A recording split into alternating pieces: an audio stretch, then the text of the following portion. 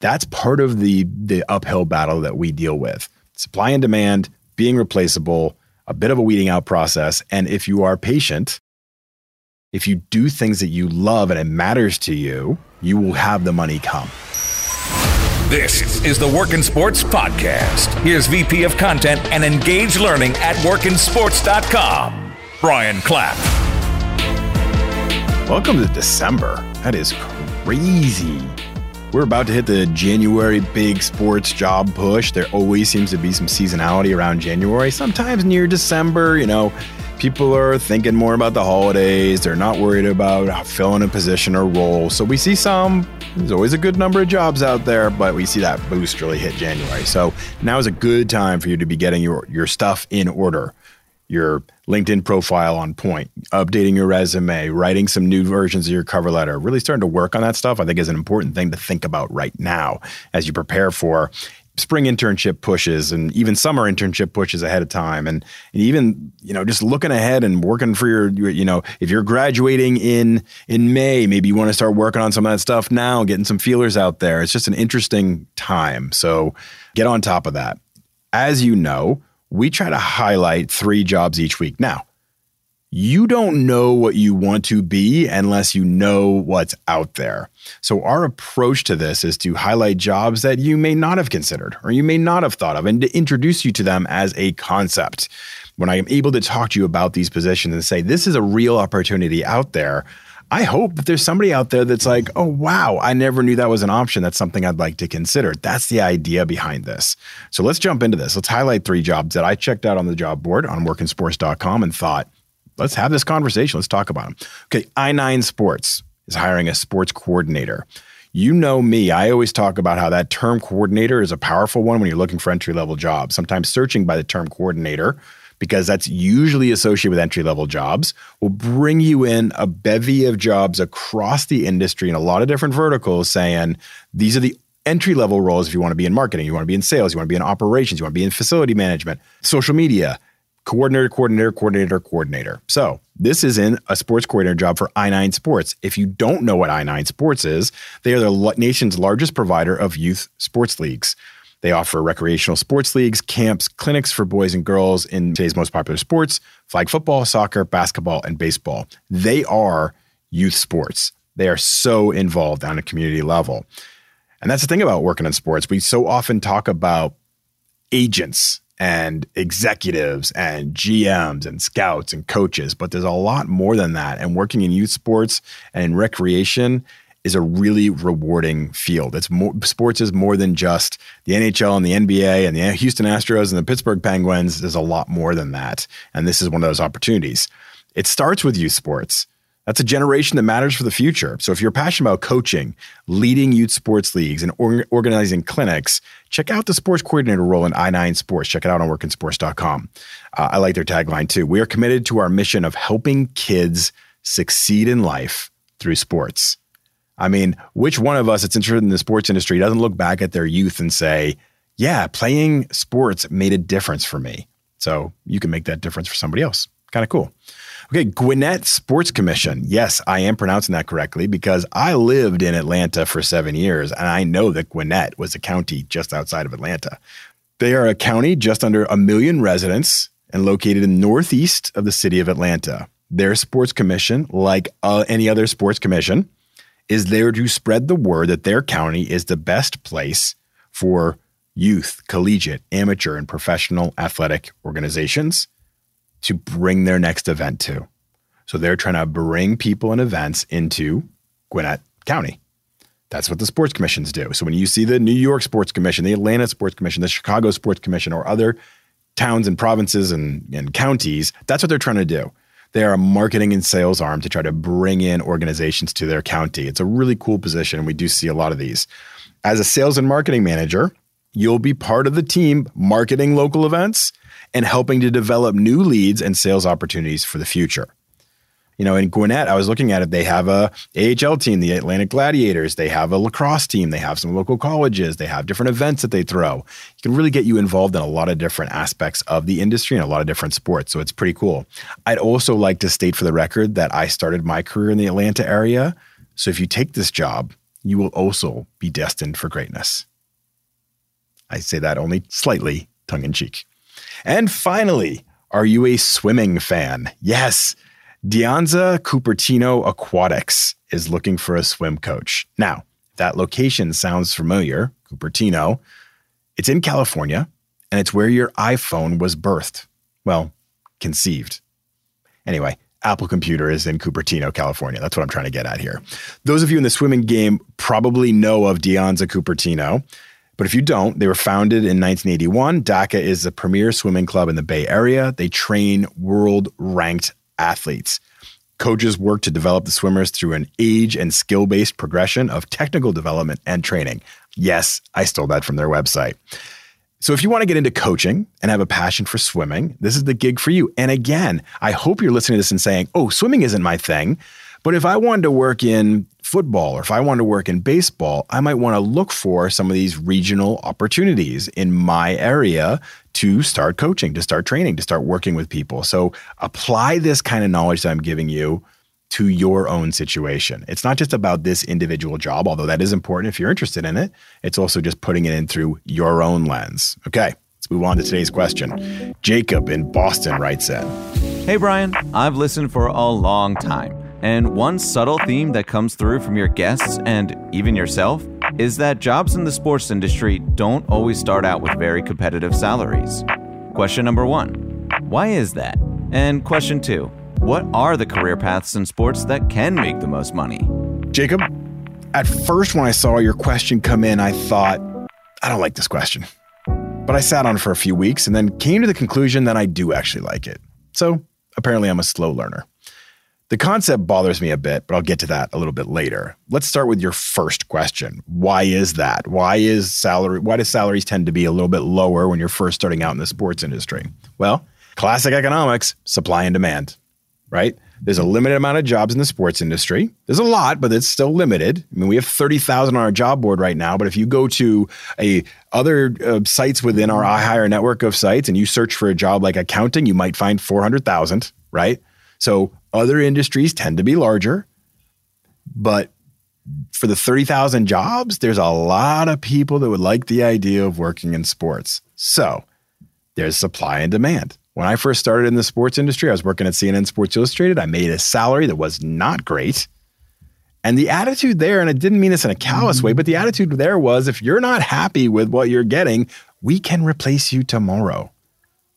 So being replaceable in this industry brings down your value and your leverage of what you can earn. And it's also a bit of a weeding out process. The sports industry is also very competitive. And if you get paid a lower salary, but still are expected to perform at a high level, some people won't do that and will just bail. 2 or 3 years in, you start to make more money. It starts to catch up. Then you start managing. Then you start doing other things. And you get to the point where you are invaluable. You're not replaceable. And the salary is there just like it is in other industries. But there is a bit of a weeding out process that happens in our industry. And you get the best of the best that push on through that, or those that are the most passionate, that it means the most to, and really matters to. So, hey, that's part of the uphill battle that we deal with. Supply and demand, being replaceable, a bit of a weeding out process. And if you are patient, if you battle through that, if you do things that you love and it matters to you, you will have the money come. It will come. It will get there. I mean, I'm a perfect example of that. I'm not saying that I'm rich. I'm not saying that I'm a millionaire or anything like that, but I'm very comfortable and I've worked very hard to get here. And I started out in a really low position where other friends of mine were making a lot more. So I was doing something I loved. And that was more important to me. So let's transition to the second part of your question.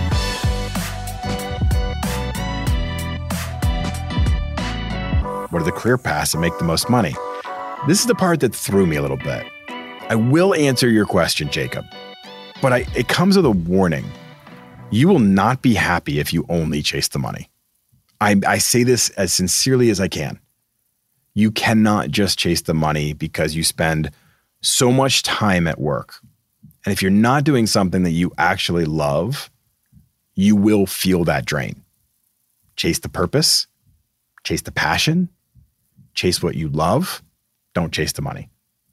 Look at what's happening all around us in the last year.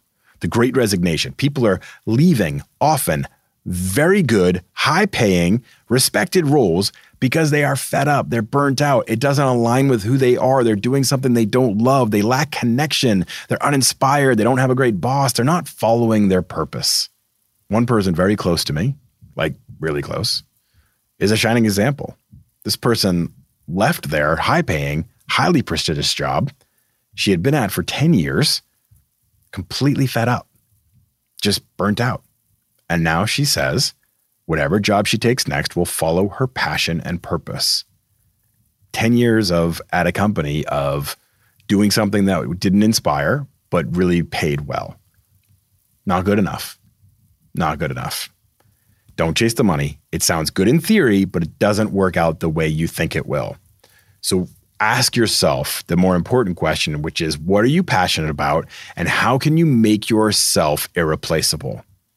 Follow that and create skills in that realm that make you special and unique.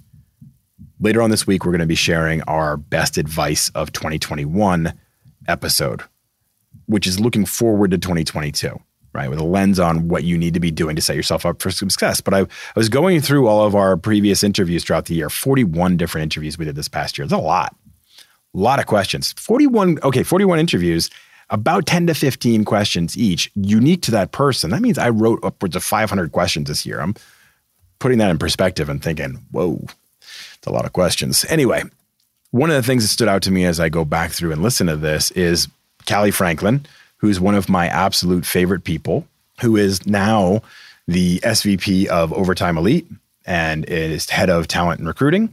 She was, when I first interviewed her, the VP of Human Resources for NYCFC. But one of the things she talked about was making yourself special and irreplaceable. And I think that's important to remember, that if you're worried about money and you're doing a job where you come in, like myself, okay, I'll use myself as an example. When I first started out as a video editor at CNN Sports Illustrated, I'm editing highlights. I had knowledge of this tool, nonlinear editing. That's what got me in the door, right? That's what got me hired. That's why I always stress that to everybody, is understanding what the demands are in the marketplace. But if I was unhappy, they could have hired somebody else and brought them in and trained them for 3 days and had them doing my job, right? I was replaceable. So it was upon me, and that's what Callie's advising as well, to figure out what would make me irreplaceable. And that's when your value increases. When you can't be replaced overnight, you do something that is special. So that should really be your focus and your passion. How do you turn your love, your passion, your purpose into a specialized, in-demand skill that would be hard for others to duplicate?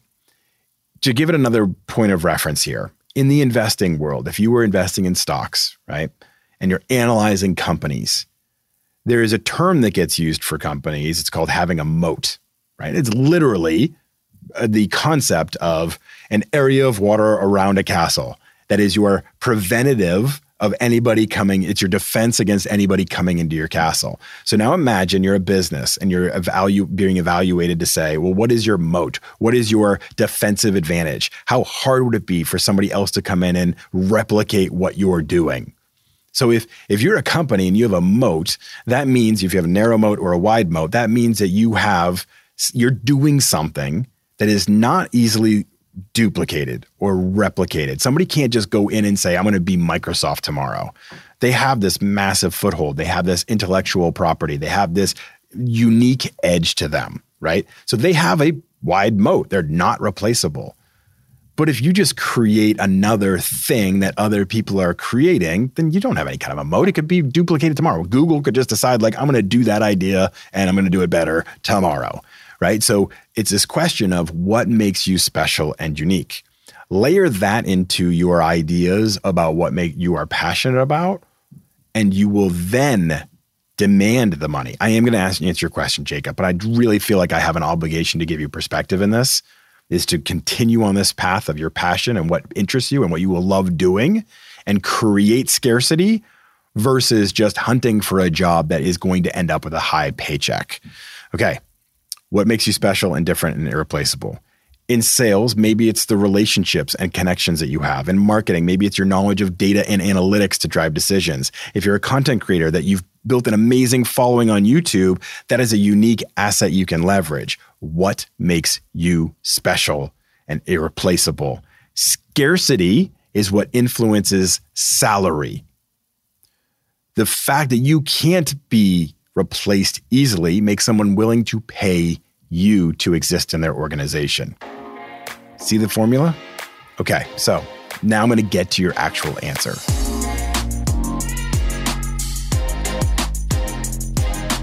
Look, I'm going to bypass the obvious. Coaches can make a ton of money, but just being a coach doesn't guarantee it.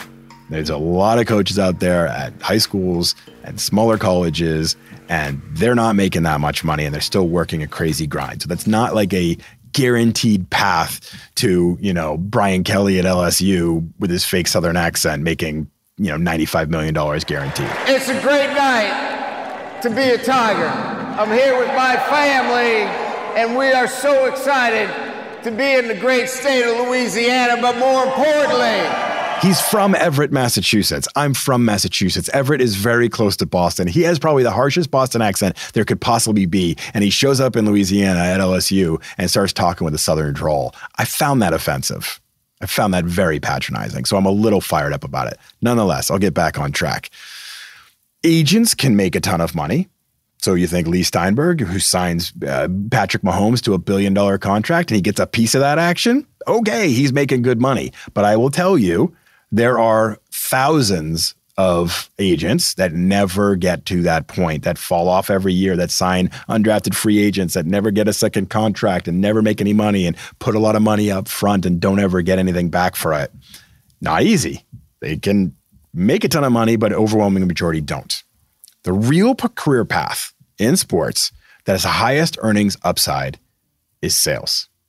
Any revenue creating role will always have a spot in organizations, since it is a straight line to dollar bills, y'all. I can't believe I just said that. Nonetheless, it is a straight line to money for the organization. That is how organizations thrive and what they are graded on and how they get all the fancy things in their existence and hire the next great coach and bring in the great free agents and have a new facility. Revenue dollars. So entry-level sales roles may seem tough. Inside sales gigs, peddling tickets can be brutal. But the upside towards sponsorship sales, premium sales, partner deals, and more is huge. Plus, the career ceiling is ridiculously high. Commissions are big, which means you get what you can contribute, right? So this is what I mean by don't chase the money. In sales, you have a high ceiling. You could get into anything after that. You are a proven revenue generator, but it's not for everybody. So if you're just chasing, sales makes the most money, I'm going to go into sales. Well, if you're not passionate about it, you're not good at it, you don't care about it, you don't bring your all to it, you're not going to get commissions. You're not going to close deals. You're not going to make that magical connection of what that salespeople need. I could never survive in sales. I'd be terrible at it. I know that and I identify that in myself. I followed my passion. The money came. Now, if you are in a decision-making point and you're like, should I go into sales or should I go into marketing? I think I have passion for both. Yeah, if you're going to judge by the money, the upside is really high in sales. The upside is really, really high in sales. But the overall ceiling is limitless. My bosses during my media career, GMs of stations and networks, weren't all journalists. Many of the GMs and VPs come from a sales background because at the end of the day, it's all about generating revenue and understanding the flow of money. So again, I just want to reiterate, if you only want to chase the money, sales is probably your path. Now, if you love the idea of sales, and I know a lot of people that do that are super, super good at it, right? Felicia Douglas, I'm looking at you. Laura Wilhelm, I'm looking at you. Other people in our organization that are really great, I'm looking at you. Other people I know in the sports industry, I don't want to leave anybody out. I always feel bad when I do that. But there's hundreds of people I know that work in sports sales. Carl Manto, Brett Bibby. Sorry, it's like Tourette's now. I just have to keep throwing out names. Nonetheless, if you love the idea of working in sales and see that as the career path that fits you, go for it. If you're just chasing the money, though, it's not going to work. So again, I cannot stress enough. Whatever career choice you make, it should be aligned with who you want to be and what makes you feel wonderful. Seriously, I know it may sound cheesy, but it should be that way. That should be the ideal that you set for. You should all enjoy your work. And then as you learn, improve, and grow, try to take all the things you've learned and figure out how to make yourself unique and special so that you create leverage and scarcity so that you can continue to make more and more money that makes you feel even more satisfied. Thank you, Jacob, for a question that challenged me to get to the point of what I want you to know versus what you asked. Because what I want you to know is that you should follow your passion. But I understand a lot of people are guided more by money, so I wanted to at least give you the answer that you were seeking. Thank you for listening, everybody. As I said, on Wednesday is our end of year best career advice of 2021. Now, it's not fully end of year. We have 4 more episodes coming up featuring some of our best guests of 2021. But this is where we bring together some of the best content, the best pieces, the best nuggets of advice that can change your career arc, and it puts you on the right step for 2022. So make sure to tune in for that on Wednesday. Thank you for listening. Please rate, review, and subscribe and be a part of our community. I love having you all here. I appreciate every single one of you. Thank you, and good night. I think that's somebody else's line.